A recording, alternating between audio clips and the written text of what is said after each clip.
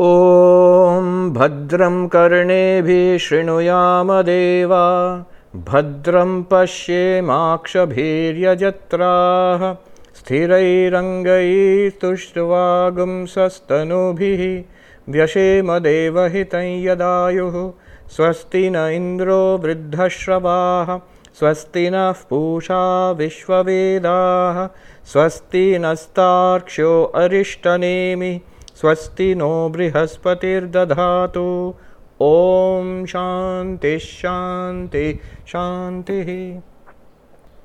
So we have been studying the fourth chapter of Gaudapada's Mandukya Karika, which is his verse commentary on the Mandukya Upanishad.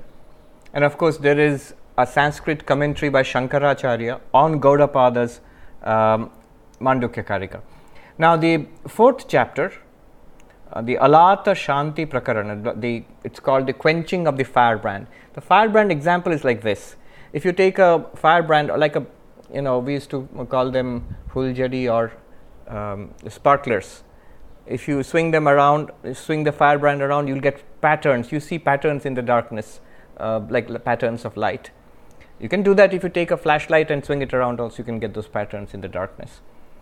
Now just like that, what Gaudapada is proposing is that Turiya, consciousness itself, because of that consciousness, like those patterns, emerges the waker and the waking experience, the dreamer and the dream experience. These experiences are like those patterns and they emerge because of consciousness. And really speaking, Gaudapada is saying they do not emerge. There's nothing there that is there except that consciousness itself. So that is the example of the firebrand. And the quenching of the firebrand, Alata Shanti, the quenching of the firebrand is just recognizing that in all our varied experiences of life, all these are like those patterns emerging because of swinging the firebrand around. Similarly, all these varied experiences of life are nothing but the consciousness. So all these varied experiences are merged back into the consciousness, so to say. This is the quietening or the cessation or the quenching of the firebrand. It's not that you actually put the firebrand out. You cannot. Consciousness is ever there, and that's what you are. Realizing that everything in your life is like the firebrand, the patterns emerging by waving the firebrand across. That is what is called quenching the firebrand. Alata Shanti Prakaranam. Who am I? I am that consciousness, the Turiyam. This is actually the same thing, the central teaching of Advaita Vedanta, that Brahman alone is real, the world is an appearance, and you are none other than Brahman. In Mandukya language, the Turiyam alone is real. The world, what is the world in Mandukya language? The waker's world, the dreamer's world, and even the potential world of the bija, seed form in that deep sleep. They are all appearances.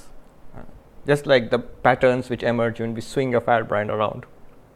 And you, the sentient being, you who consider yourself to be this waker, having a waking experience, and you consider this to be the reality, what Vedanta is telling you, that no, this is an appearance, the reality is you are that background consciousness, Turiyam. What good does that do? All good. All trouble is in identifying ourselves with the changing mass of patterns, body and the world. And all peace, solution to our problems is realizing here and now that we are that background consciousness, which is immortal, which is beyond change, which is not subject to birth or death. It's not subject to old age, disease or death. It's not subject to elation or depression. So you're free of that. Even in the midst of the patterns. All right. What we did last time was verse number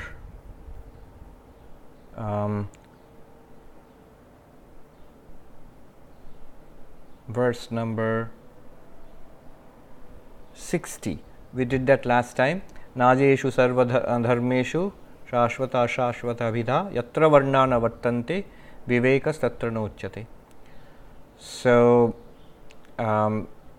language does not begin to describe either the Turiya or the world appearance. Neither Brahman nor the world appearance can be adequately described by language. That was the meaning.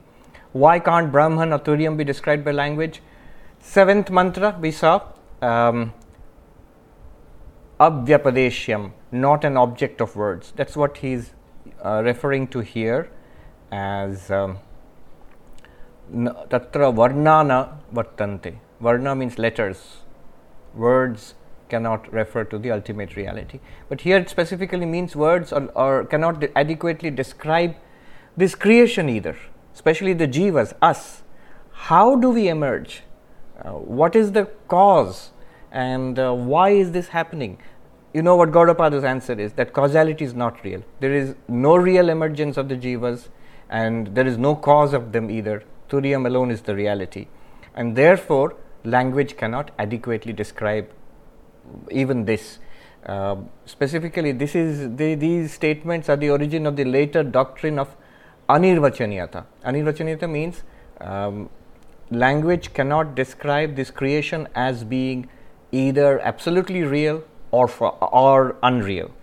It's not absolutely real because it comes and goes, and knowledge falsifies it. Specific statement: this creation is not absolutely real because it's falsified or falsifiable by knowledge. You realize that it's not a snake. So the snake which you saw, if you can realize it's not a snake, it's a rope, in that case, that snake was not a real snake.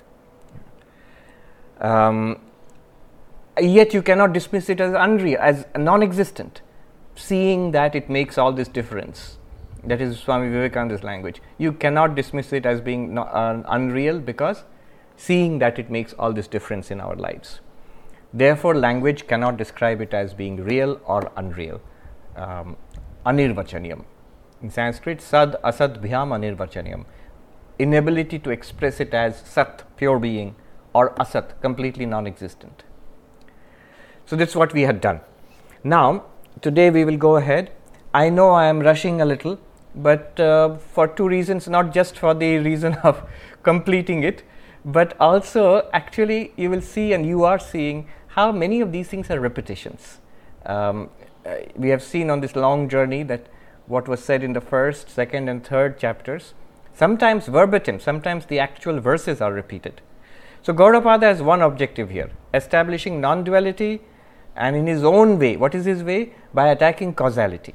And there is no cause, no effect, only Turiyam is there. So that is his approach. And what is the use of all of this? We get a deeper understanding of what Advaita means. By exploring it together with Gaudapada, he takes us into some very fascinating, very deep and profound deliberations on non-duality and causality. And it has its implications for our spiritual life also. So I'll go ahead. Every 3 or 4 verses, I'll stop and see what observations, comments or questions are there. Sashank will help me by unmuting you. He'll keep a lookout for your questions, and we'll discuss it, and then again take up a few more verses. So that's how this evening will go. All right. Let's see. Verse number 61. Yatha swapne dvaya bhasam chittam chalati mayaya tatha jagradvaya bhasam chittam chalati mayaya. As in a dream, the consciousness vibrates as though having dual functions, duality. So in the waking state, consciousness vibrates as though with duality. So remember the example which I had mentioned in the last class, that I was dreaming actually, but it felt like I was in the plains of Africa and being chased by a lion, and I climbed a tree and all that whole thing. Now imagine the dream. What was going on there? I felt, here I am, located in a body, and this body is located in a space, this space of the plains of Africa. And there is time, and there is space, and there is this fearsome object, the lion, and there is an event, lion is running and I am running, and there are internal feelings also of fear and anxiety and terror and so on. So all of this was experienced. I and this world, Africa and the lion, subject object. Now look at the verse. It says, Yatha swapne, as in your dream, O Swami, dvaya bhasam. You saw this appearance of duality. What duality? Subject object. I am there, these things are there, and things are going on. Did you not see it? Yes, I saw it. Chittam chalati mayaya. But it was all the vibration of one mind, mayaya. That's why it's saying dvaya bhasam. The appearance, abhasa means appearance. The appearance of duality. Why are you calling it appearance of duality? Because, O Swami, did you not realize after waking up, there was neither subject nor object, nor was the Swami there, nor was the lion there, and nor the Swami, neither the lion. Subject, object, neither were there. What was there? Chittam, the mind alone, or consciousness in itself. It was as if vibrating and dividing itself into two. It was the dreamer's mind. Here he has used Chittam as consciousness, but we can take it as the mind. It is the dreamer's mind which appears as subject and object. And we all agree when we wake up that there was really no subject, really no object, although you experienced it fully as subject object. Dvaya bhasam, appearance of duality. Okay, we accept that's what happened in the dream. Then, so what? Tatha jagrat dvaya bhasam, chittam chalati mayaya. Exactly the same thing is happening here. In the waking world also, you have consciousness. In consciousness appears duality. What is duality? I am the subject, Sarva Priyananda, here, and this is my object. What is the object? This computer and the people who are listening there, this room, space, time, it is 7:45 and so on. All this is the objective world which I inhabit. Both of these are appearing in consciousness. They are appearances because Chittam Chalati Maya, because of Maya.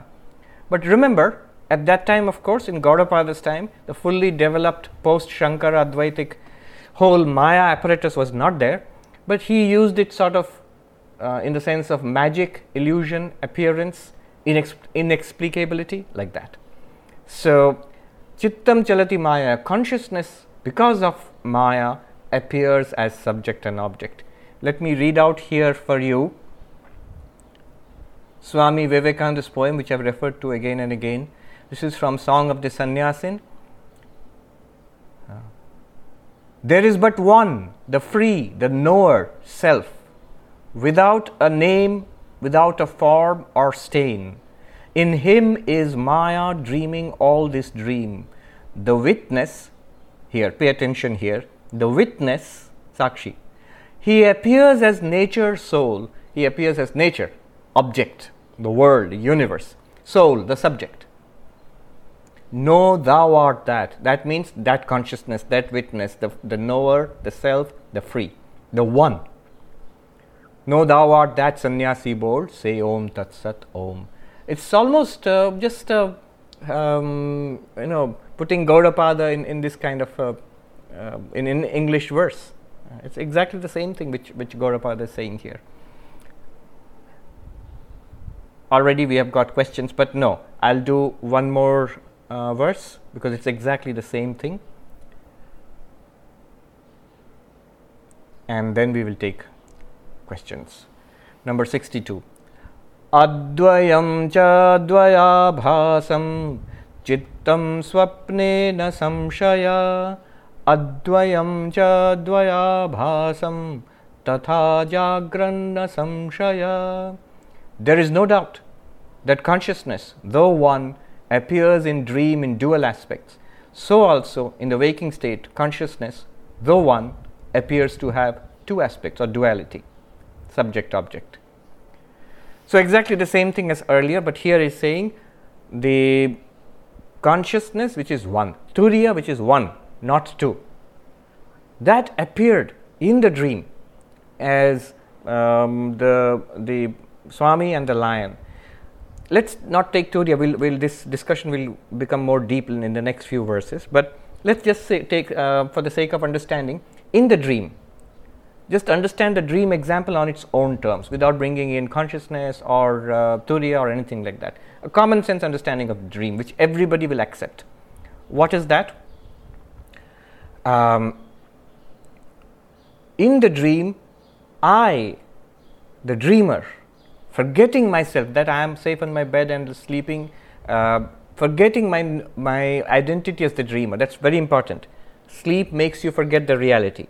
Once the reality is forgotten, not within our radar anywhere, now I, the one mind of the dreamer, appears as two, as duality or multiplicity. I become the subject, the Swami wandering in the plains of Africa or something. I become the object also.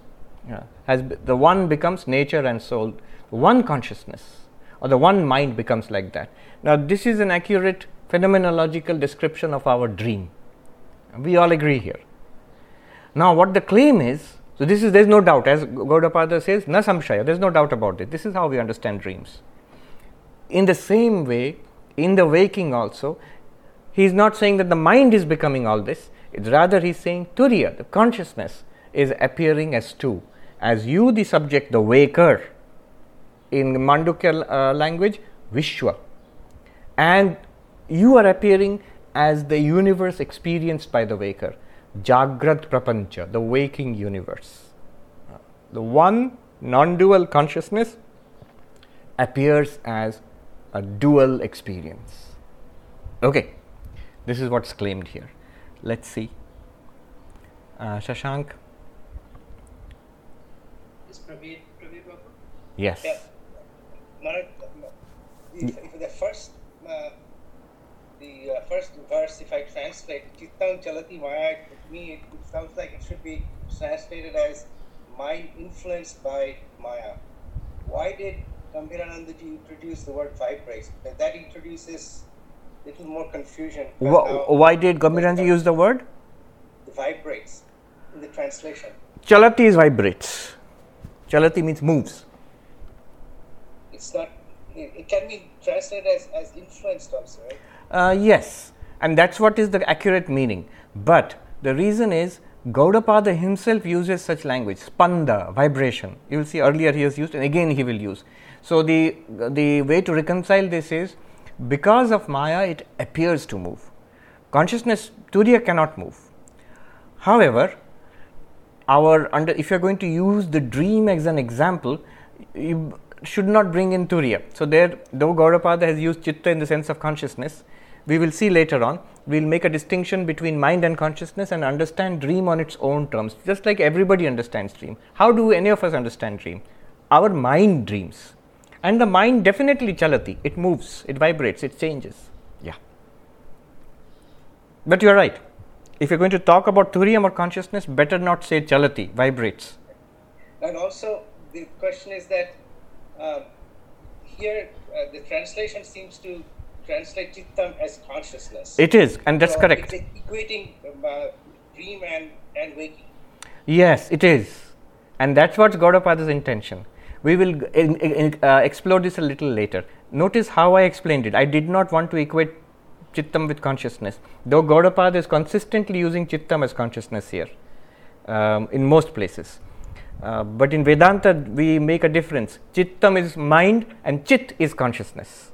But these are later developments, later clarifications. Gaudapada, therefore, is a little hard to grasp there. But one can see what he is trying to say. To make it easier, we'll take it in two steps. Instead of straight away jumping, consciousness alone vibrates as subject-object in dream. There is no doubt. Consciousness alone vibrates as subject-object in waking. There is no doubt. That's what Gaudapada says. And he means it. He means it literally. And ultimately, that's what it must be. But we generally don't understand it that way. We have to take it in two steps. First step is, dream means mind is dreaming. You're not bringing consciousness into it. Although consciousness must be there. Without consciousness, mind cannot do anything. And then in the waking state, just like in the dream, subject object are produced by the mind. Similarly, the claim is in the waking state, this so called real universe is actually appearance in consciousness, in Chittam. But if this is so, it is also true in the dream. In the dream also, the mind of the dreamer and its own internal subject object, the whole thing is an appearance in consciousness, must be an appearance in Turiya, because dreamer and dreamer's world, waker and waker's world, and deep sleeper and deep sleeper's potential world, they are all equally appearances in Turiya. So this is the conclusion. Gaudapada in one sense is terribly difficult to, not to understand, but to digest. But he is very consistent that way and is very simple and straight that way. And unshakable. Yes. Thank you. Yes. Next. I think Girish wanted to ask something. Yes. Girishji? Muted. Thank you. Yes. I find myself going back to basics all the time and chewing on the old questions again. So in that vein, I understand the need for the concept of Maya and also karma to explain the waking world as experienced by the jivas. Maya is the appearance of the objects in Brahman, karma is the motive force of the world, time, space, causation, etc. But why do we need the concept of transmigration of souls and reincarnation? What does reincarnation contribute to an explanation of experiences? Because we don't even experience reincarnation for the most part ourselves. And asked another way, death for the dream jivas in dreamer's dream, is like a light switch. The dreamer wakes up and the jivas are dead essentially. They don't reincarnate. So why do the jivas of the waking world transmigrate, if you will? Right. In spirit, in essence, you know that Gaudapada agrees with you. See, he dismisses karma. When he dismisses causality, he dismisses karma. We have gone through this earlier. Yes. There was a whole discussion about karma. What is karma? Then which comes first? Does karma come first or the body come first? That means the birth come first. And then there's a whole multi-step discussion which led to the questioning of the whole concept of karma and overthrowing it. But you cannot do it halfway house. If you say, I understand the need for karma, then you should understand the need for reincarnation also. If karma is in some way to be accepted, to make sense of this world, then all these effects you are presented with, because we don't enter the world at the very beginning. We enter the movie when the movie is already on. We are born when things are already going on, presumably for a long time. If that's our understanding, then we are presented with a whole menu of effects for which, where are the causes? Why is one kid born in an affluent country with the parents who give that kid all facilities, and another kid is born in the midst of famine and danger and death? Why? What karma did that kid perform? If karma is true, then karma must extend backwards also, before this birth. And the old question people ask, that Hitler did so many bad things, why did he not suffer enough? One death is not enough. Probably true. In that case, there must be effects later on. This person did so much good, but where is the reward for that? That person just suffered and died. So we don't see a match between causes and effects. If that is not, if causes and effects are an unbroken chain for everything, then why not for the jivas? Unbroken chain means it goes backwards and extends forwards also in time. But yes, Gaudapada questions the whole thing. You saw that discussion. Yeah. Right. Thank you. Yeah, I understand. Yes. Punanji? Yes. Just before you go, just to remind you, we have said this again and again. Remember, we are dealing with Gaudapada. We are dealing with the Everest peak, the highest peak in the Himalayas, which are pretty high themselves. So in Advaita Vedanta, there is nothing higher than this. I mean, higher than this at the most you can say Ashtavakra or something will be there, but they're not trying to do philosophy there. They're just stating a conclusion. The conclusion of, say, Gaudapada, if you state it in 18 chapter over hundreds of verses, you will get Ashtavakra. But when you're doing philosophy, Gaudapada is sort of the last word. You will see, maybe today or tomorrow, he will go even further. Do you think he cannot go further? His precious conclusions, non-causality, ajatavad, the doctrine that nothing is originating, that also he will abandon. You will see. It will just leave you breathless. All right, go ahead. Yeah, so Swamiji, the waking world is also like the dream world according to Gaudapada. Yes. So from where are we getting the concept of objects? Like if the snake is, the rope is appearing as snake, we must have seen the snake at some point of time. Right. So from where are we getting this So concept? let me answer this specific question. Do you understand? It's a good question and it's an ancient question, and it's wonderful that you're coming up with it now. Just shows that your thinking is on track. But it's a really ancient question. Non-dualists have been faced with this question from dualists. You know what the form of the question is?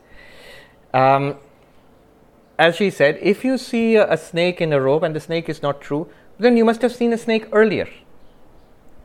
The dualist asks this question that it's because you saw a real snake somewhere. You have a samskara of a snake, and that's why you make this mistake. Seeing a rope in semi-darkness, you suddenly see it as a rope. If that's your example, then oh non-dualist, oh Advaitin, you are in trouble, because you are admitting that you must have seen a real world sometime, and now you are mistaking Brahman for the world. So if there is a real world which you saw sometime, now why go to all this convoluted philosophy? Why not just say you're seeing the real world now? Why say that you're mistaking Brahman for the real world? This is the question. The answer is subtle, but it's also very interesting. The answer is, to make a mistake, what do you need? You need to have, it is true, you need to have the impression of a snake, and to get the impression of a snake, you must have got it sometime earlier. You must have experienced it. You must have experienced a snake earlier to make a mistake about a snake now. Understood? We are agreed on this. Now the Advaitin says, notice what you just said. You said you need a prior experience of an object like a snake to make a mistake about it now. Right? Yes. Does that prior experience have to be of a real external object, or could it be an appearance? I'm asking, could it be possible that the child who sees this movie about ghosts can make a mistake about a ghost, get scared about ghosts at night and says, "Mummy, there's a ghost in my room." Is it possible? Is it possible that a child who sees Jurassic Park and sees a movie about dinosaurs, has never seen a real dinosaur, can dream about dinosaurs, can have a nightmare about dinosaurs, can see a dark moving tree outside the window and think that there's a dinosaur? Is it possible? Yes. Now, it happens all the time. The Advaitin says all you need to make a mistake is the previous experience, and the previous experience need not be of a real thing. It could be of an appearance. You can experience an appearance and then make a mistake about it again. They need not at all be. For example, they might not be ghosts. You may hear stories about ghosts, and they have might never have been a ghost, and yet you make the mistake about ghosts. Children have imaginary friends all the time. Similarly, these are projections in consciousness. Gaudapada would say, like firebrand moving, and you get these experiences life after life, and you experience them again. That's the answer. So this is due to the projecting power of Maya. Yes. It projects the objects. Yes. Because of Maya, consciousness appears as subject-object. As Swami Vivekananda said, one alone exists. The witness, it appears as nature, soul. Witness, Sakshi consciousness, Turiya, pure consciousness. Appears as nature means the entirety of Prakriti, universe. Maya and all its products. And soul means the subject, you. Consciousness with mind operating through senses and the body. Both are appearances. Right, I'll just stop there. Shashank? Yes. Abhijit? Pranam Swamiji. Namaskar. For verse 62, it says that the waking state which is non-dual. Why is the waking state non-dual? Therefore in the waking, not only in waking state, in waking, in dream, in deep sleep, there is only one reality, Turiya, which is non-dual, but it appears as duality. He's referencing to the Turiya in the waking. Yes. I see. So what he says is, Swapne, in dream, it is the non-dual Turiyam which is appearing as the duality. Just like we don't understand it that way, but the way we understand it is mind is appearing as subject-object in sleep. And that's a good example. Right. And here also, in the waking, the same Turiyam, which is non-dual, is appearing as duality. Good. Now let's move on. 63, 64. Okay, 63 and 64, simple enough. And this discussion will become pretty deep in 65 and 66. But 63 and 64 are similar.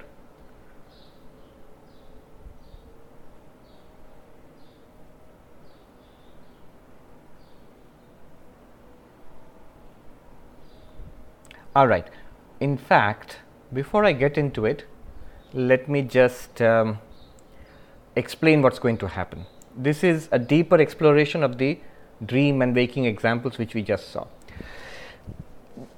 It helps to have this picture in mind. Consciousness, mind and world. Consciousness, mind and world. Consciousness is Turiyam, Atman, Purusha, Sakshi, whatever you call it, our real nature. And that's the real subject, the ultimately the illuminer of all experiences, and that's what we are according to Advaita Vedanta.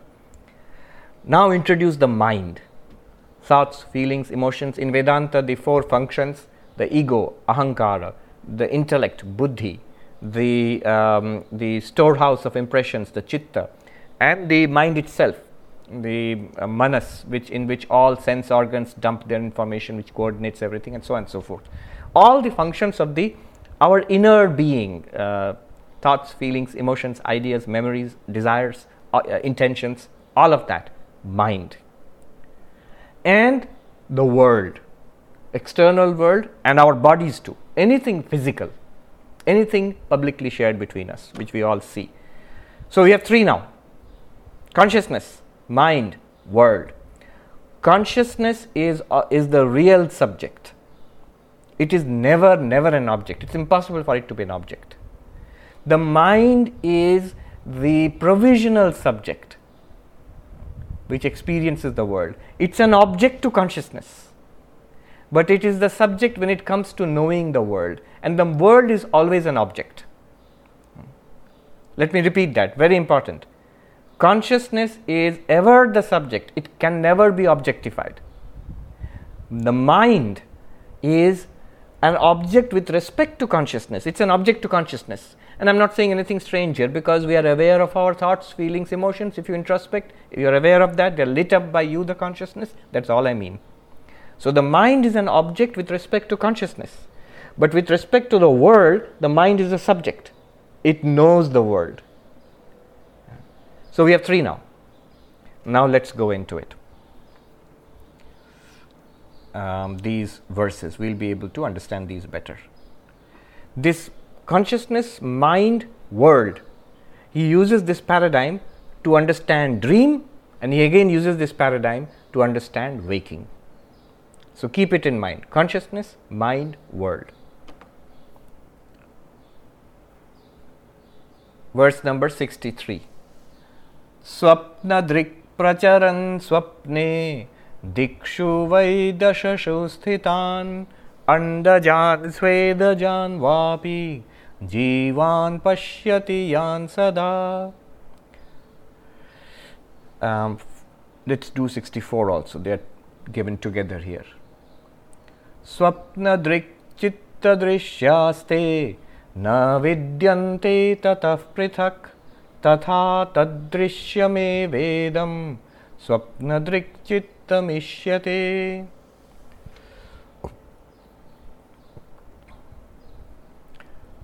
So what has been said here? In a dream, in a dream, the dreamer becomes a subject, a knower in this world. Just take my example of my dream in Africa. So I find myself in this vast plain, and there's this lion, and I can see my own body. So I am the Swapnadrik. I am the knower of this, the seer of the dream, the subject, the person in the dream, already in the dream. Pracharan Swapne, wandering around in the dream world, Dikshu, in the 10 directions, Dikshu vai dashasu stitan. So wandering in the 10 directions, or knowing things in 10 directions. What are the 10 directions? This is just, north, west, east, and south, and then northeast and northwest and southeast and southwest. So 8 directions, and then up and down. So 10 directions. Knowing things in all 10 directions, experiencing things in all 10 directions. Where? In the dream world. I am the dreamer. So there is consciousness and the dreamer's mind, the subjective mind of the person in the dream, experiencing all the creatures there. What are those creatures? Andajan, Svedajan, Vapi. So this is not important but requires little explanation. Born of eggs and born of moisture.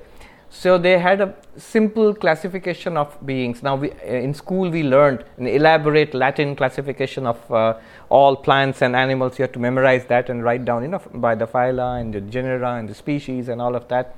Very detailed and elaborate. But in those days, they had a very simple classification for the purposes of just doing philosophy. So all living beings they're divided into 4 categories. Jarayuja, born of womb. So mammals, human beings like us, all mammals born of the womb. And then Andaja, born of eggs. So like birds and reptiles and so on. And then there was the Svedaja, born of moisture. Now before you start yelling, there's nothing born of moisture. It's like insects or lice or a mosquito, for example. So we know that they are born of eggs, of course, but they're usually born in humid or moist places. So that's why you will find the city or the municipality tells you to not to leave stagnant water lying around, because it leads to. So anyway, so their idea was there are creatures, tiny creatures born of moisture. And then Udbhid means that which is born, bursting forth from the earth. So plants, which germinate from under the earth and then burst forth, pierce the earth. Udbhid literally means piercing the earth. So there are 4 kinds of creatures. Gaudapada mentions only 2 here. Andajan means born of eggs, and Svedajan born of humidity. Jivan pashyati yan sada. So in the dream I see all these beings. I see the lion coming. So the lion is born not of an egg but of the womb of its mother lioness. And then there is this tree I saw. So it's an udbhid. It's born from the earth, piercing the earth, and so on. So all these creatures which we experience in the dream, that's the first one. It's a description of the dream state. Now, how did I experience these? I, the subject, was the mind of the dreamer, and the object was this dream world.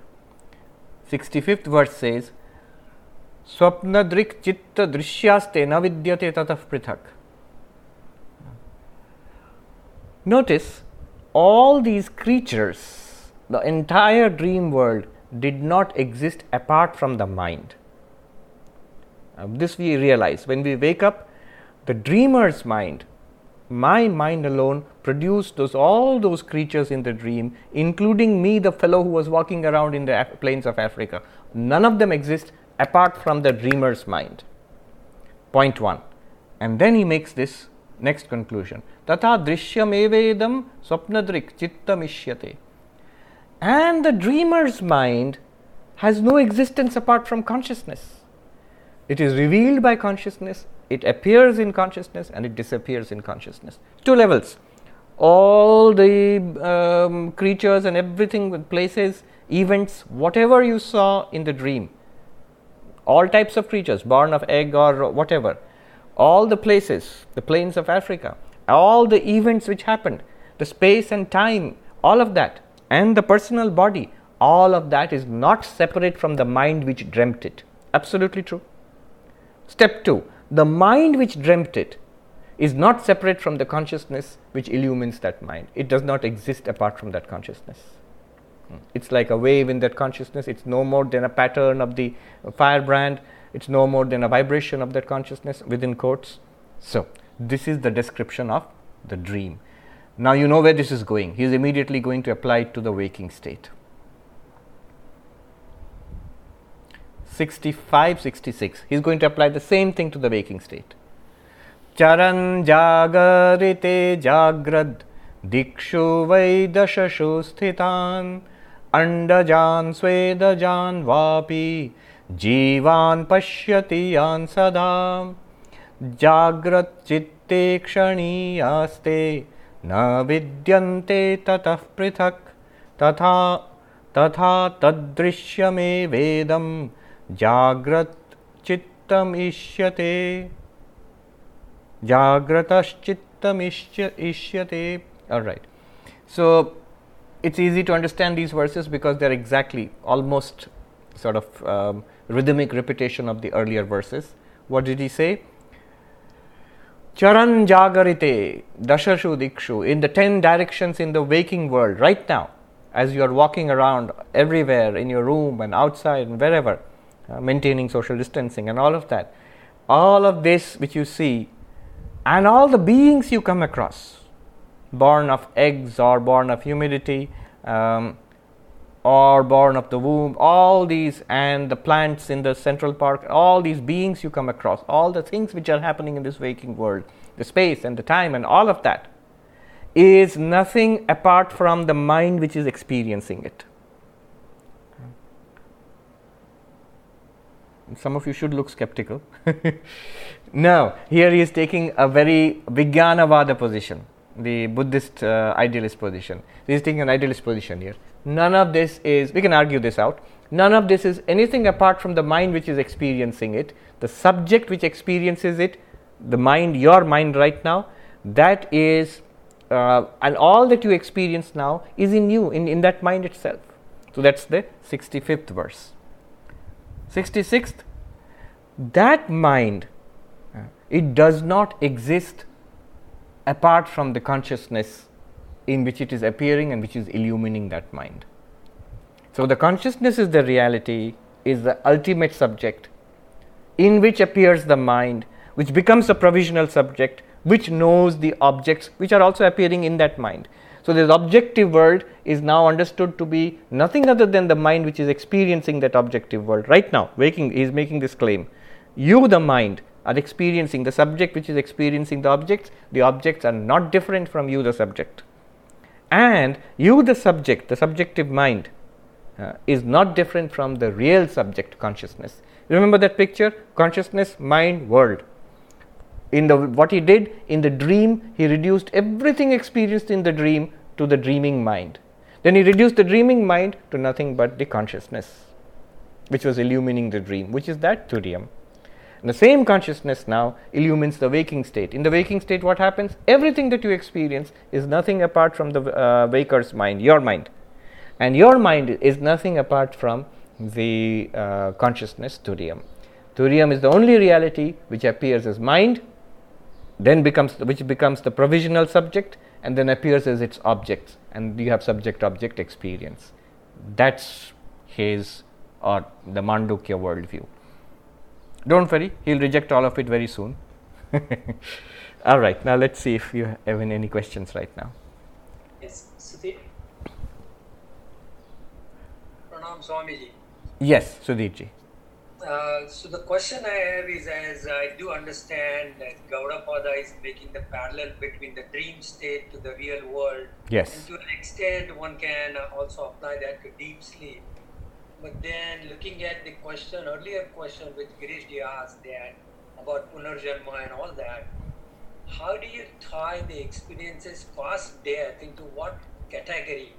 Does it go to the deep sleep area? Does it go to the dream area? Or how do you reconcile the Punarjanma, which is after death, and then the karma law applies? And because you can look at only three states, right? Waking, dream, and deep sleep, and then Turiya is the ultimate. So what about the state which is past your death? Is there a new state, or is it already included in Turiya? Notice that all states are false according to Gaudapada. He is not saying that there is Turiyam and there is waking and there is dream and there is deep sleep. No, he is saying there is only Turiyam. Turiya, correct. Now, when you ask about karma and past lives and future lives and all of that, you are ignoring Turiyam.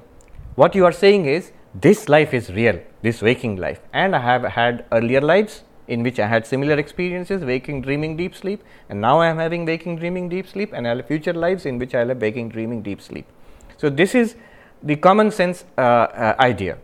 The basic materialist idea is that this is cut off from birth and death. When with the birth of the body, this experience begins. With the death of the body, this experience ends. Religion extends it further. Vedanta or Buddhism or any of the religions says no, not with the beginning of the body, not with the beginning of the end of the body. The mind and the body are not. Mind is not born from the body. The mind exists before the body, with the body, and then after the body in other bodies. So there is a continuation. We have come here through many lives and many bodies and bringing with many samskaras, and then we are going through these experiences, and we will have further experiences in future. And if you believe in God and some kind of spirituality, you will get maybe liberated from this whole cycle. Gaudapada rejects this whole thing.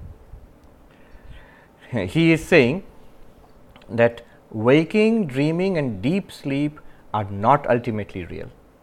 They are appearances in consciousness. If waking, dreaming and deep sleep are not ultimately real, then what we experience in waking, dreaming, deep sleep, individual going through experiences, possibly past lives, future lives, all of that now becomes under question, right? So Gaudapada is not interested. In fact, he will say that past life and future life, keep it apart for the time being. Do you even have a present life? He will say, it's like asking the Swami that I will save you from the lion, but tell me first, this lion, why do you think it is attacking you? Oh, I am a Vedantist, I know some past life, I must have been a lion and bitten one Swami, now the lion is going to bite me. So you existed, I must have, because I can see the effect. So karma must be there, and that karma I don't remember, so it must be somewhere before my birth as a Swami. Gaudapada will say, are you really a Swami? Is this really Africa? Is there really a lion? Is this all really happening? Does it require an explanation? No. What does it require? Waking up. Waking up. When you see it from the waking person, oh, I was in Manhattan in my bedroom, then all the questions are unimportant. Why the lion attacked me? The answer is there was no lion and there was no me. It looked like that, no doubt. Even after waking up, I cannot deny I saw. It was an experience. So I have to say that it was not ultimately real. Ultimately real is I, the waker, here. Gaudapada is saying push it further. Here also, right now also, what is it that you are experiencing? External world, mind of Sarvapriyananda, illumined by awareness. Now this external world of Sarvapriyananda, is it different from the mind of Sarvapriyananda? Gaudapada says no. Here a big step is being taken. In philosophy they call it subjective idealism. So this is borrowing from the Buddhists. But then he goes further. Even the mind of Sarvapriyananda, is there any proof of that mind without the consciousness? Once you go to consciousness, it's no longer Sarvapriyananda anymore. So where is Sarvapriyananda? In this mind, in this world. But this mind and this world are both appearances in an impersonal consciousness, which is common to all of us. Or rather, we are all appearances in that impersonal consciousness. That is Gaudapada's very radical claim. And you have to realize it here and now. There I woke up. What is waking up? I moved from one state to another. I moved happily from dream to waking, and that solved my problem. Here Gaudapada says you cannot move to another state. There are only 3 states. And moving from state to state will not help you. All these states are due to ignorance. The reality is the reality underlying these states, which is always available. Turiya is available right now. Turiya was available in dream. Turiya was available in deep sleep. But waking state has the peculiar advantage of having Mandukya, and Zoom and people to talk about it and helping you to come out of this. Yes. So coming out is not going to another state called Turiya. Coming out is realizing that I am the Turiya. Okay. Thank you. Thank you. You do realize the questions you are asking are proper questions in any kind of dualistic religious context, and there are answers. There are answers. What about past life and how does it work? And they will give you a long answer. Gaudapada says, is any of it, is it true? That's what he's asking. Yeah. All right. Bill. Maharaj, a comment and a question. The comment is about what you just said about the dream. The psychoanalyst would look at your dream and say, this says something about your emotions in your waking life. Yes. But that aside, here's my question. Somewhere Swami Vivekananda says, God, the infinite dreamer, dreaming finite dreams. Yes. Would Gaudapada agree with that formulation? In fact, Gaudapada would agree with what I just read out from Swami Vivekananda. He said, there is but one, the free, the knower self, without a name, without a form or stain. This is a wonderful pointing towards the Turiya. In him with a capital H, is Maya dreaming all this dream. In him is Maya dreaming all this dream. Exactly this. In Turiya is Maya dreaming all this dream. That's the last explanation that Gaudapada would sort of provisionally sign off on. He has the least objection to that explanation. Every other explanation he has an objection to. He has an objection to the very concept of explanation. Remember, if you try to explain why the lion was chasing the Swami, you are already moving away from the truth, which is that there was no lion and there was no Swami, neither was there Africa. Similarly here, this we want an explanation of this dream. Gaudapada says, if you want to call it Maya, I have minimal objections. What would Gaudapada want us to do? He wants us to give up the whole search for explanations. The very search for explanation makes it real. We are making causality real. When you search for an explanation, you are asking why. Yeah. So he doesn't wonder why there's this whole world experience. It is not there. See, he is very literal. When you say, look at your question, why is there a whole world of experience? For him, is only Turiya. I mean, he says these experiences are there and they have their own reality, whether or not they're bound, He will come to it. Their own reality, yes. So there is a kind of own reality to it, which he will talk about later. But the easiest way to understand Gaudapada is, suppose you take only the standpoint of Turiya, the absolute reality. Then what would you say about all of this? That's what Gaudapada says. It may sound crazy to us, and it's going to get crazier now. We'll see now. So Maya can have a dream. No. Turiya can have a dream through Maya. Maya itself has no independent reality. What is happening now is because of Maya, we are having this dream. But first, we have to realize the dream nature of it all. That's the way out of it. Otherwise, we'll be trapped in it. Yeah. Okay. Right. Now, who's next? All right, nobody. Let's go on. Actually, Yes. so I have a question. It's not a question, comment. So far, I had a big confusion was that dream world, what I see in the dream is a product of the mind. Yeah. Whereas in waking world, it's whatever I see is an appearance on consciousness. But Yes. here, in the 66th verse, Yes. Gaudapada is trying to say that it's also a product of the mind. Yes. In the waking world, what I would say. That Makes it my life very simple. I can understand the whole thing now. It makes the understanding much more easier. That's what it's a comment, not a question. So, am I correct to say that the waking world, also what I'm seeing, is a product of the mind? Yes, but you might say it makes your world easier, but does it? It makes it more difficult. Our ability to distinguish between dream and waking makes our common sense life possible. What Gaudapada is advocating is pretty radical. He wants you to treat the waking world like you treat the dream world. No more real.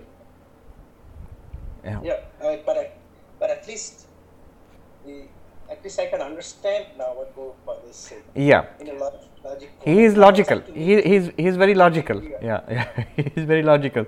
But if you treat your job and your wife, husband, children as figments of a dream, you see what they do to you then. The reaction will be pretty harsh. It will convince you that they are real. So, yes. But Gaudapada is logical. He says the same thing could have happened. Even it will come next. How he gives a provisional reality to this waking world. What Bill was saying. He would have said, see, even we all agree that the Africa experience was a dream.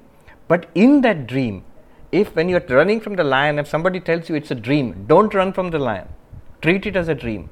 It's quite possible that the lion would have jumped on you and you would have had the terrible experience of being torn apart by a lion. Gaudapada would have said that that is also a dream. Now, if you are willing to do that in the waking state, it happened. Swami Turiyanandaji, he is with Guru Das Maharaj, who is an American monk. They are traveling towards, I think they are in Uttarakhand, and they are on a pilgrimage. And at night they are staying in a place with other pilgrims.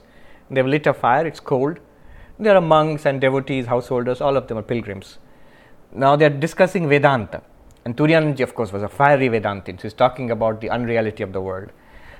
And then one gentleman said, no, you cannot equate this waking life with dream.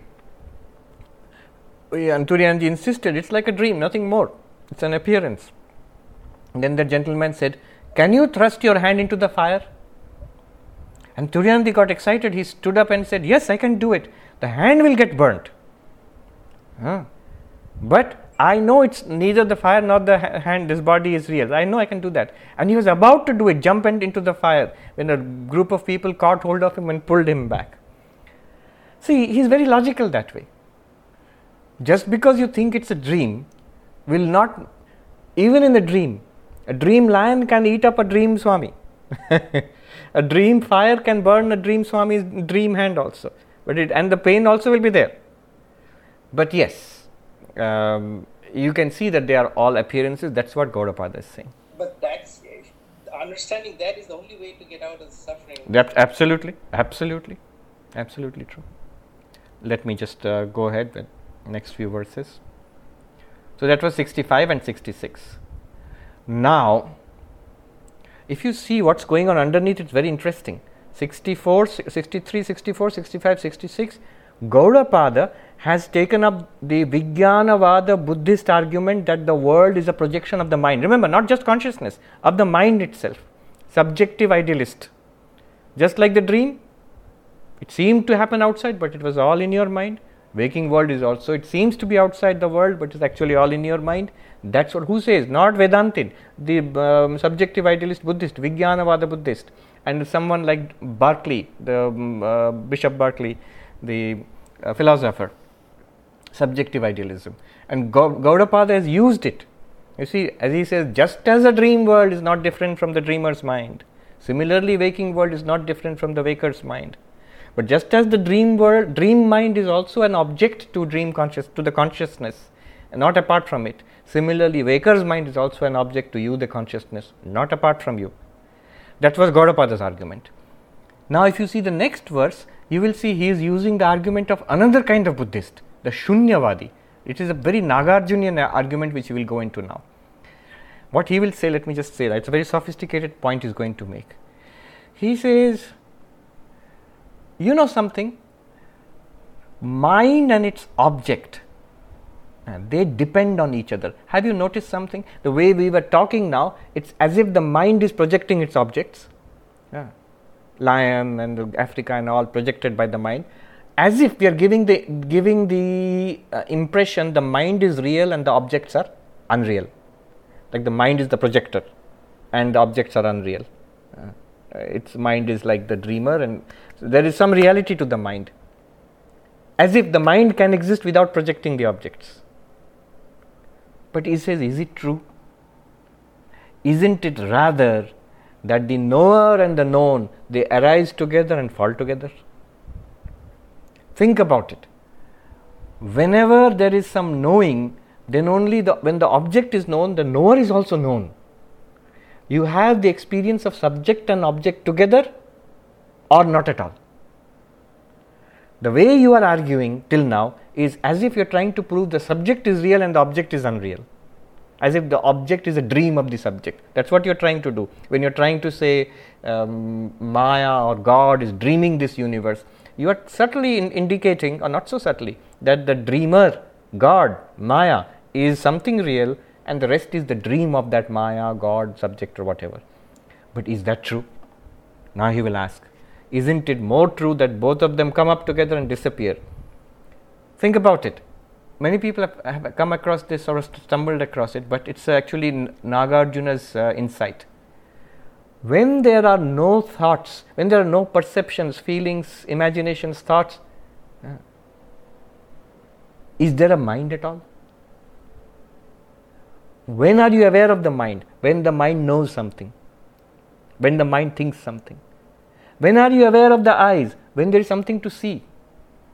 When are you aware of the ears? When there is something to hear. Knower and known, subject and object rise and fall together. They depend on each other. Both are false. This is Nagarjuna's argument. Not only is the world false, that is the Vijnanavadi, but the knowing consciousness is also false. Why? Because they both rise and fall together. There is no evidence of the mind existing without the known object. I had an experience once in a very dark room in the Himalayas. It was so dark, no light at all, that I could not see anything, even with my eyes open. And I remember opening and closing my eyes rapidly and seeing it made no difference. I could have been blind. I would not have known the difference. Where is the evidence that your eyes are open if there is nothing to see? Where is the evidence of sense organs if there are no sense objects? Where is the evidence of a knowing mind if there are no knowable objects? Deep sleep. Deep sleep is, suppose you consider deep sleep. Nothing is experienced. We say the sleeping mind has dissolved into its deep sleep state. It's all language. Nagarjuna will say, you're just playing with words. Where is the proof of the existence of the mind when the objects of waking or dreaming are not there? So knower and known rise together, fall together. It is both, they are mutually supporting illusions. They have no existence of their own. Don't try to make out as if the knower is real and the known is just an appearance. Both are equally false. This is what he will say now. 67. Ubhe hyanyonyadrishyete kim tadasti iti nochyate lakshana shunyam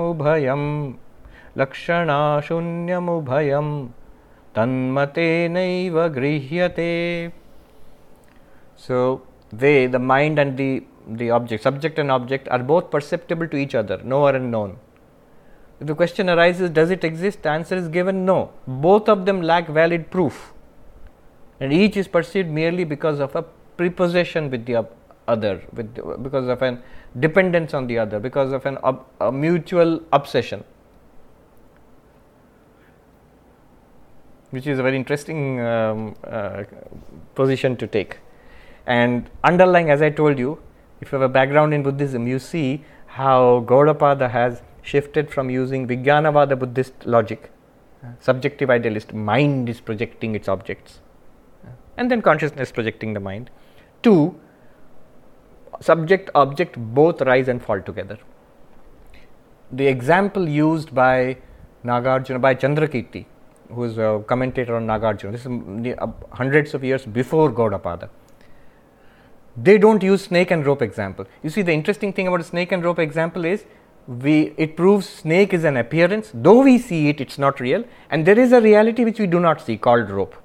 Similarly, we will say there is this world, it's an appearance, and we do not, it's not real, but there is a reality which we do not see, which is our reality, which is Turiya, Brahma, Atma, something.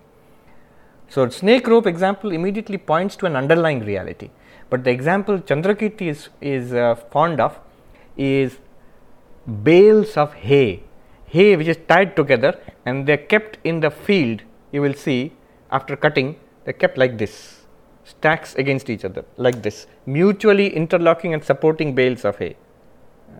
They are not depending on something else, they are depending on each other. There is no further reality to them, mutually interdependent they arise. So, suppose you take them away, subject object, are you saying there is nothing? That also Nagarjuna will not say. He said, I do not say there is nothing. So, because he says that then people will make nothing into an ultimate reality. Chandrakirti uses another example of a child who was told by his mother, here is some paisa, go to the shop and buy the groceries and don't come back empty handed. So, he goes and he asks for these things and the shopkeeper says, but it's all gone, I don't have anything, I have nothing. And then the child said, all right, give me some of that, I cannot go back empty handed. So, you said you have nothing, so give me some of that.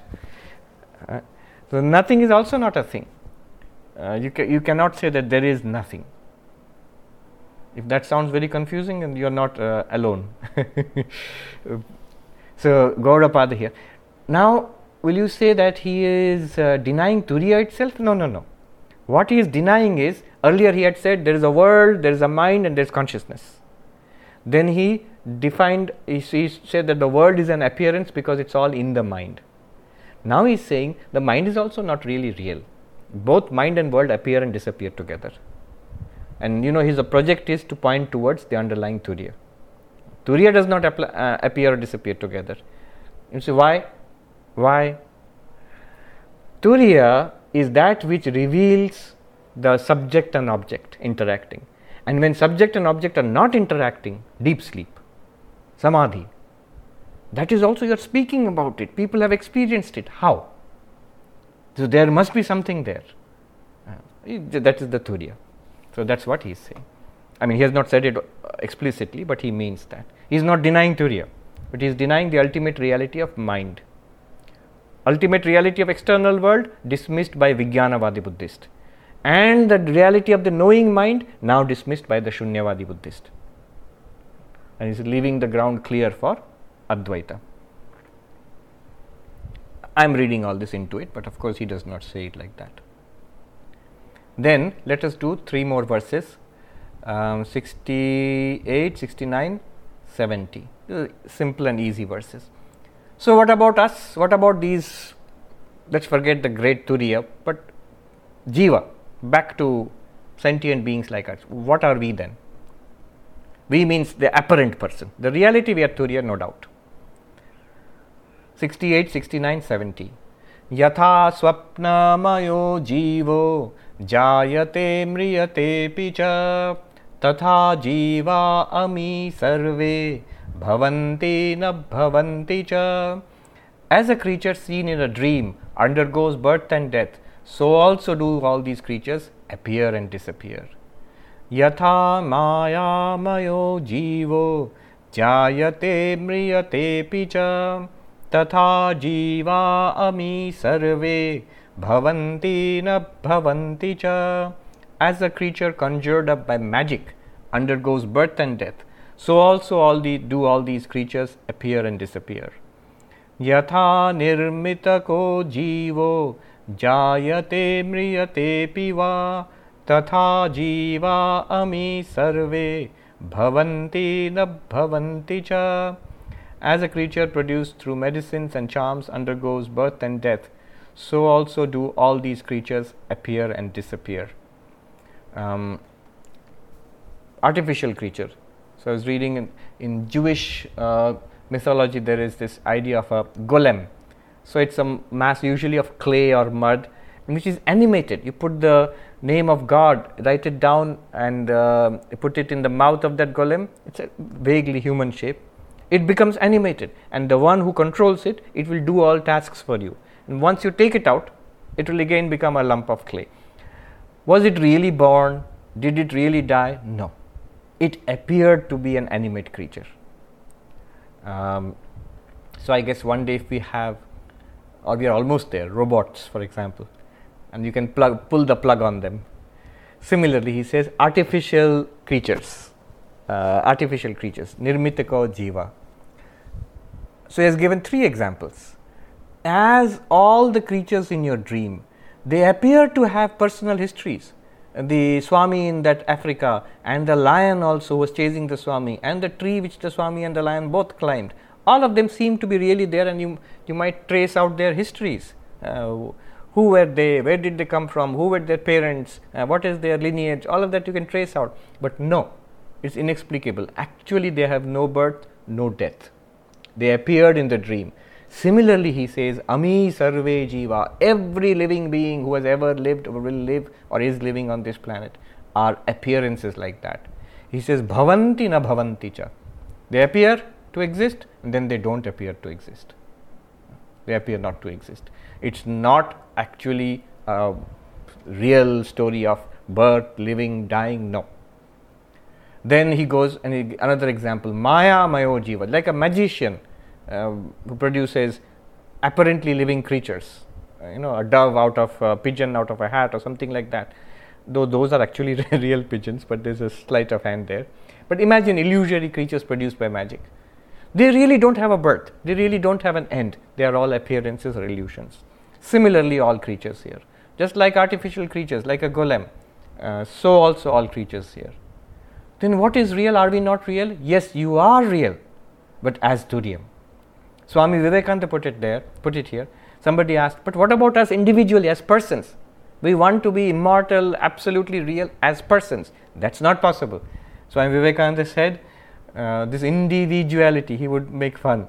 You are not individuals yet. Think about it. Which individual? The baby, the child, the young man or woman, the old person, the one in coma in the ICU. Which individual are you? These are just like a work in process, a series of changes. Which is your reality? It is only when we are identified with the absolute are we truly individual then. That's the cosmic individual. I don't want to go there because that also Gaudapada will dismiss. Cosmic individual is the Virat or the Hiranyagarbha. That's also an appearance. All right. Now, let me do just 2 more. Okay, let me do these. 71, 72, 73. 71. Na kaschid jayate jiva sambhavo asya na vidyate etad taduttamam satyam yatra kinchin na jayate. So the grand conclusion is, really speaking, no creature which has birth, whichever has birth, there is no source for it. And no creature is truly born. This is the highest truth where nothing whatsoever is born. Na kaschid jayate jiva. Ultimately, though they appear to be, they are not truly born. Why? To be born, to be created, to be produced, you require a source, a cause. There is no cause for that. Turiya is the only reality and it can never be a cause. It is consciousness. It is unchanging. It cannot change into that which is not consciousness. So these are all appearances in Turiya. You might as well say the mind of the Swami became a human being, became the landmass of Africa, became the lion. No. Those were all appearances. The mind continued to be mind. Similarly, both the world and the mind are appearances in Turiya, which continues to be Turiya. Sambhava asya na vidyate. Sambhava means cause. There is no cause, no possible cause of the birth of creatures. Notice this is the exact last verse of 3rd chapter. Advaita Prakaranam. If you see the last verse, I think 48th verse, you see this verse itself.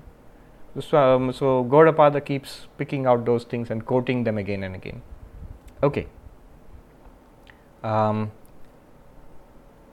Satyam. Uttamam Satyam, highest truth. Paramarthikam Satyam, absolute truth.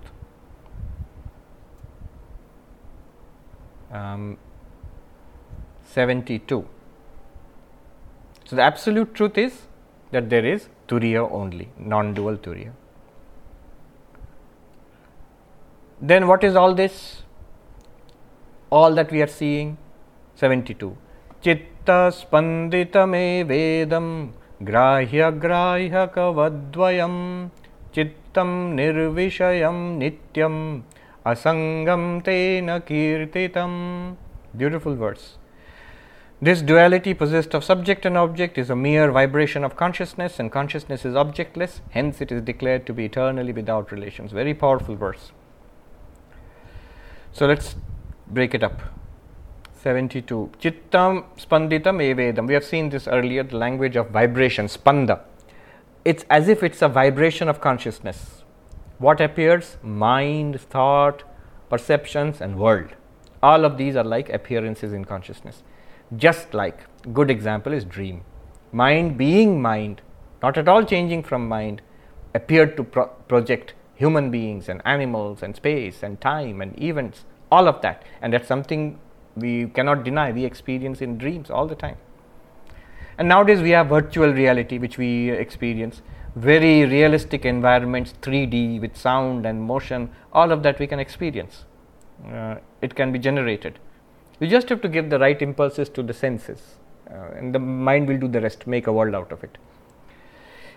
Then next part he says, grahya grahyaka vadvayam. How does it vibrate? How does consciousness vibrate? Remember, caution, from Advaita perspective, really no vibration. It's because of Maya, it seems to be a vibration. Otherwise, you will create trouble for Advaita. If consciousness starts vibrating, it will become Kashmiri Shaivism. How does it vibrate? So-called vibration as subject-object, grahya grahaka, as seer and the seen, hearer and the heard, smeller and the smell, taster and tasted, as thinker and thought. But chittam nirvishayam nityam, because all these are projections of consciousness. At no time are they anything apart from consciousness. Think about the dream. When the Swami, dynamic action is going on, the sweating poor Swami is running across the plains of Africa chased by a lion. So much activity is going on. Time, space, event, living beings, predator and prey and all of that. At no point is it anything other than thought. Isn't it? It's the dreamer's mind. At no point. There are no spaces, time, events, people, animals, nothing. It's a dream. Exactly like that he is saying, chittam nirvishayam nityam. There is really no object of consciousness. There are appearances of objects, but no actual object, the way we think it right now. There is a world out there, here I am, and consciousness is experiencing a world apart from it. Real objects, real subject experiencing. No. Chittam nirvishayam. Without consciousness, consciousness without object. When? In samadhi, when you get brahmajnana. No, nityam. In waking state, in dream state, in deep sleep state, none of them present any object for consciousness really. It's a stunning thing to think of. If you have no object, then what is not possible? No relationship is possible. No subject-object relationship is possible. Why? Because there are no objects. So he says, asangam tena kirtitam. Therefore, it is sung in the Upanishads. This Purusha, consciousness, is asanga, without any attachment. Non-stick consciousness. Why? Because there is nothing for it to stick to. There is nothing for it. Relationship requires at least two poles, two terms. Dvinishtha sambandha. Two real terms. Think about it. Can the clay have a relationship with the pot? Clay pot. It's made of clay. Does the clay have a relationship with the pot? No. Because there is no pot apart from the clay itself. Can the water in the wave, the water, have a relationship with the wave? No. So, consciousness has no relationship with what it experiences, because they are all no second item or entity apart from the experiencing consciousness. And therefore, consciousness is asango. Asangoyam purushaha. Upanishad says that this is ever unattached, even in the midst of 1,000 relationships, 10,000 attachments, friend, enemy, boss, employee, father, son, daughter, husband, wife, grandfather, grandchildren, my eternal enemy. I will never forgive that person. There is not one real relationship here. You are eternally unattached to anything. Proof, notice, none of it continues. None of these so-called relationships ever continues. They all have beginning and end, and even when they seem to exist, at that time also they don't exist. That's why you have no connection with anything here. Every relationship, and you forget Turiya also, every relationship, it disappears in deep sleep. Every relationship disappears in deep sleep. Why deep sleep? It disappears in dreams. There are other relationships. And in the waking state also, now if you consider even the deepest relationship, how much do you think about it? Do you think about it every moment of every hour of every day? No. To keep a relationship alive, it requires the mind. And to keep the mind alive, it requires consciousness. The consciousness itself is unattached, asanga. Very important. Notice this. Now, what is the take home from this? You are already at home. So, what is the spiritual message from this? One very powerful message. While in the midst of all of these experiences and relationships, know that you are, by your very definition, by your very existence, ever free from everything. Never feel tied down, burdened.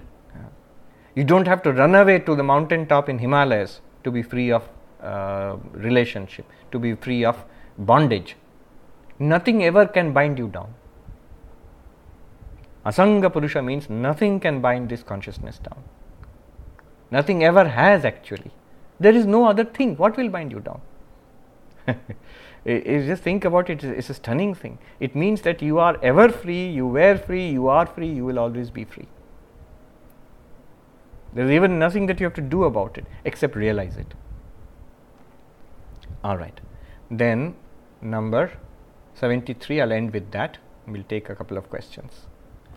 I'm going to this because there's an important point being mentioned here, because Praveer Babu asked about this, some amount of reality to be given to this world. 73. So here Gaudapada climbs down from his high horse and makes some allowance for us poor people. 73. Yo asti kalpita samvritya paramarthena nastyaso paratantra bhisamvritya syannasti paramarthata. That which exists because of a fancied empirical outlook does not do so from the standpoint of absolute reality. Anything that may exist on the strength of that empirical outlook, engendered by other systems of thought, does not really exist. So what does he mean here? So he says all that you are experiencing has a certain transactional reality, vyavaharika. He calls it samvritti satyam. This is Nagarjuna's term. Nagarjuna said the Buddha gave two kinds of teaching, samvritti and paramarthika. So according to Nagarjuna, the eightfold way, the four noble truths, Buddha himself, eightfold way, nirvana, all of that, samsara, all of that is samvritti satya, the apparent truth. Samvritti literally means covering. Sanskrit samvritti means covering, that which covers up. This samvritti term was abandoned later, and it became, in Advaita Vedanta, became vyavaharika, transactional, empirical. So there is a certain empirical value to it. This is important to notice, because after a strong dose of Gaudapada, people go around demolishing everybody else's, it's all false, it does not matter, it's a dream, don't care. And then you get into clash with other people who don't understand. They have not gone through Mandukya for 2 years. They are normal people. We have become abnormal. So they are normal people. They will say, what do you mean the world is false? It's absolutely true. It's true. You're seeing it, hearing it. And they will say things like, go without food one day, you will realize the world is true or not. Yeah. And you will answer. Gaudapada has very nice answers to all of that. Knower and known, they depend upon each other, rise and fall. Food and eater of the food. Yeah. So if food is not there, the eater will be hungry. Food is there, eater will be satisfied. But does not mean neither food or not the eater is real. People will think this man has gone crazy. Stop going to Zoom classes. So brainwashed.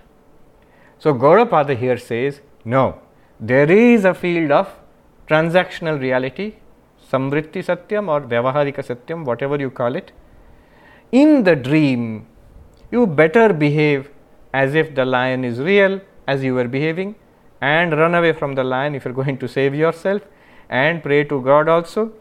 Knowing all the while, he says, nasti aso, it's not true, paramarthika drishtya. What is the language he used? Paramarthena nasti aso. From Turiya perspective, in reality, internally you know all of this is an appearance. So use your common sense in the midst of appearance. If you feel thirsty in the dream, go to the dream lake and drink the dream water, knowing all the time it is dream. In the waking state, after this, please go and have your dinner, as I will, after reading that the dinner is false and the eater is false. But there is a transactional reality in which it has a value.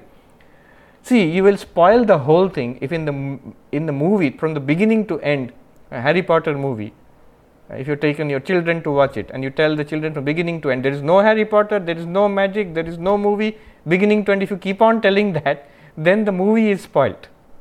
Within the movie, there is a plot.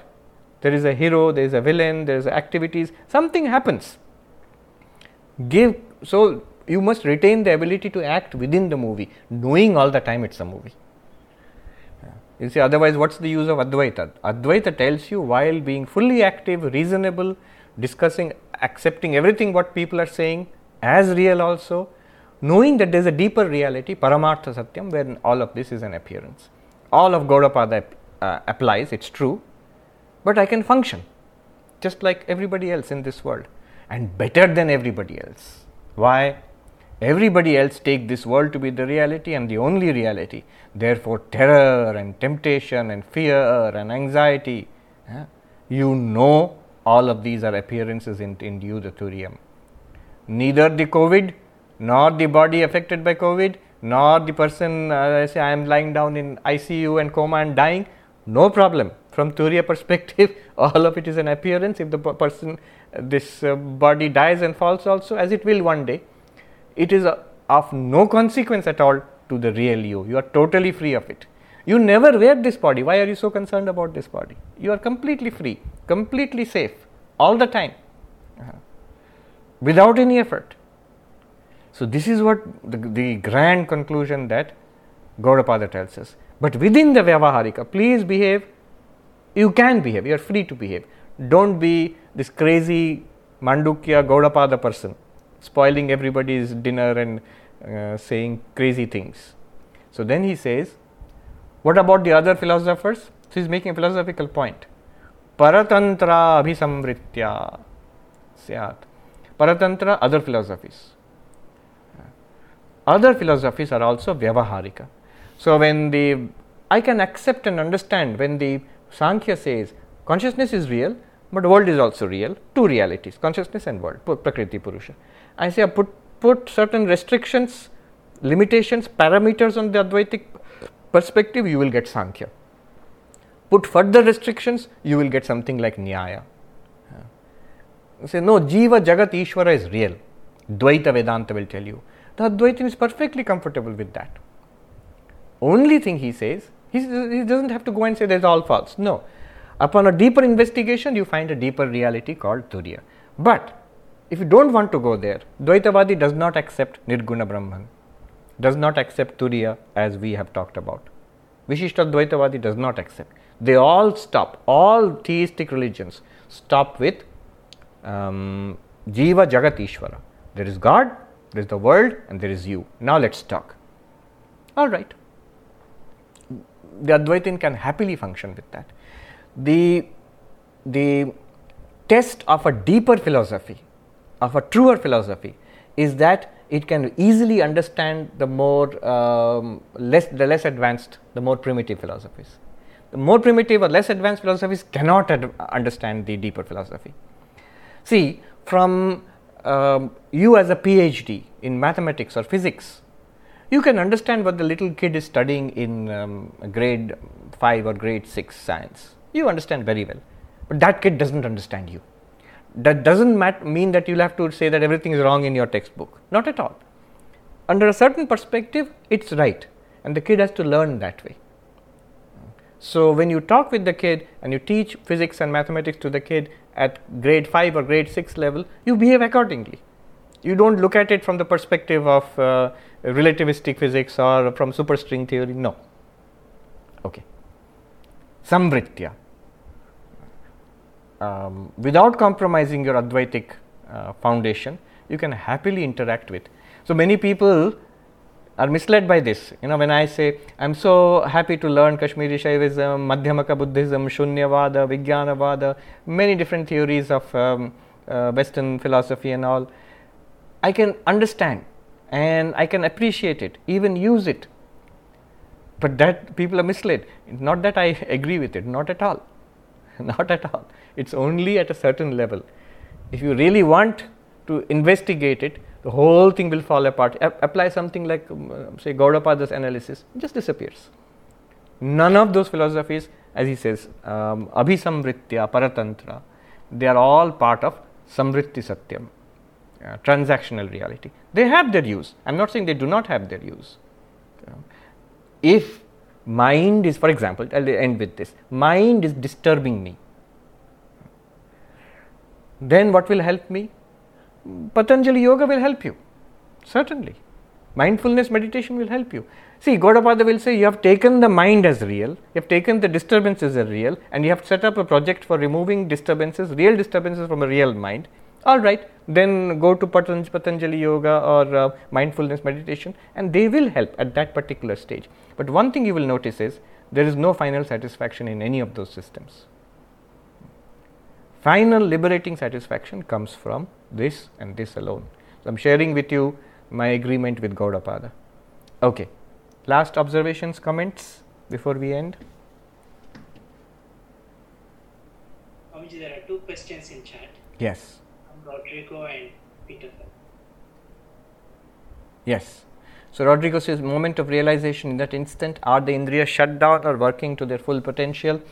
In the moment of realization, if you're talking about samadhi, Patanjali Yoga and all, at that time everything has to be shut down.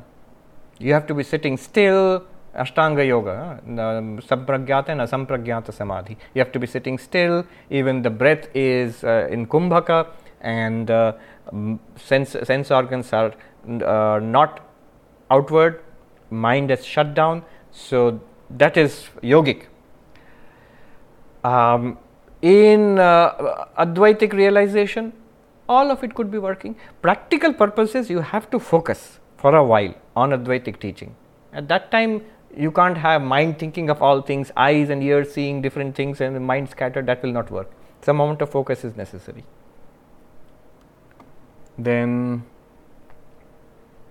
that sounds like Thakur's Vijnana, very big topic. No, Thakur's Vijnana is actually a little deeper than this. Notice, Gaudapada has a slightly snarky attitude. He will keep saying that they are all transactional reality, they are all Vyavaharika, Samvritti Satyam. So, fine, investigate deeper. I agree with you at that level. Investigate deeper, all of this disappears. But Thakur doesn't do that. All right. Peter Fell. Swamiji, if the reality is eternal and unattached, 4.72 is Gaudapada unattached, there is something that is permanent and unattached. Is this a break with the Madhyamaka position of no position? You have to wait for 4.74.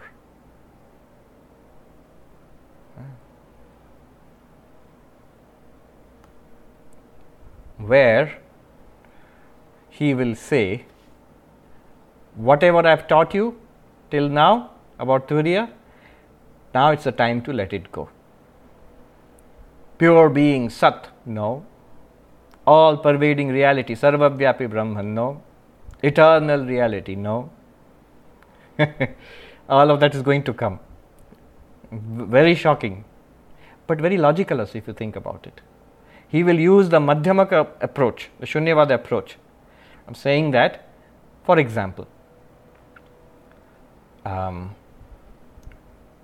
Turiya is beyond cause and effect, which means causality is an appearance. There is no real causality. Now he will ask in number 74, if there is no real causality, what's the point of talking about beyond cause and effect? It's not there. So why talk about it being there? Once you have understood, once you have removed the error of causality, now will you say define Turiya as being that which is beyond causality? But now all that problem of causality is over, suppose you have gone through all this. Now why use that definition? Let go of it. If you say all pervading Brahman, but you are accepting all, then only you are saying all pervading Brahman. That you are accepting space, saying all pervading Brahman. Eternal reality. You are accepting time and then you are saying eternal reality. You are a non-dual, even Advaita. There is no second thing. You are accepting that there could be other things. Then with respect to that you are saying they are not different from Brahman. So they are Brahman is non-dual. But others are not there at all. Where is the duality which you are distinguishing Brahman from? So he will go into that level of analysis, which is very Madhyamaka. But let me not talk about it now. That's why I kept it for tomorrow. It's you have to approach it with a fresh mind. It can be very shocking, but then you will see it's very logical also. It's just a logical next step to take. Yeah, I think at that point, Sushma ji, hold on to your question. Sushma Burdlia, hold on to a question. We'll have it. We'll deal with it tomorrow. We have gone well over time.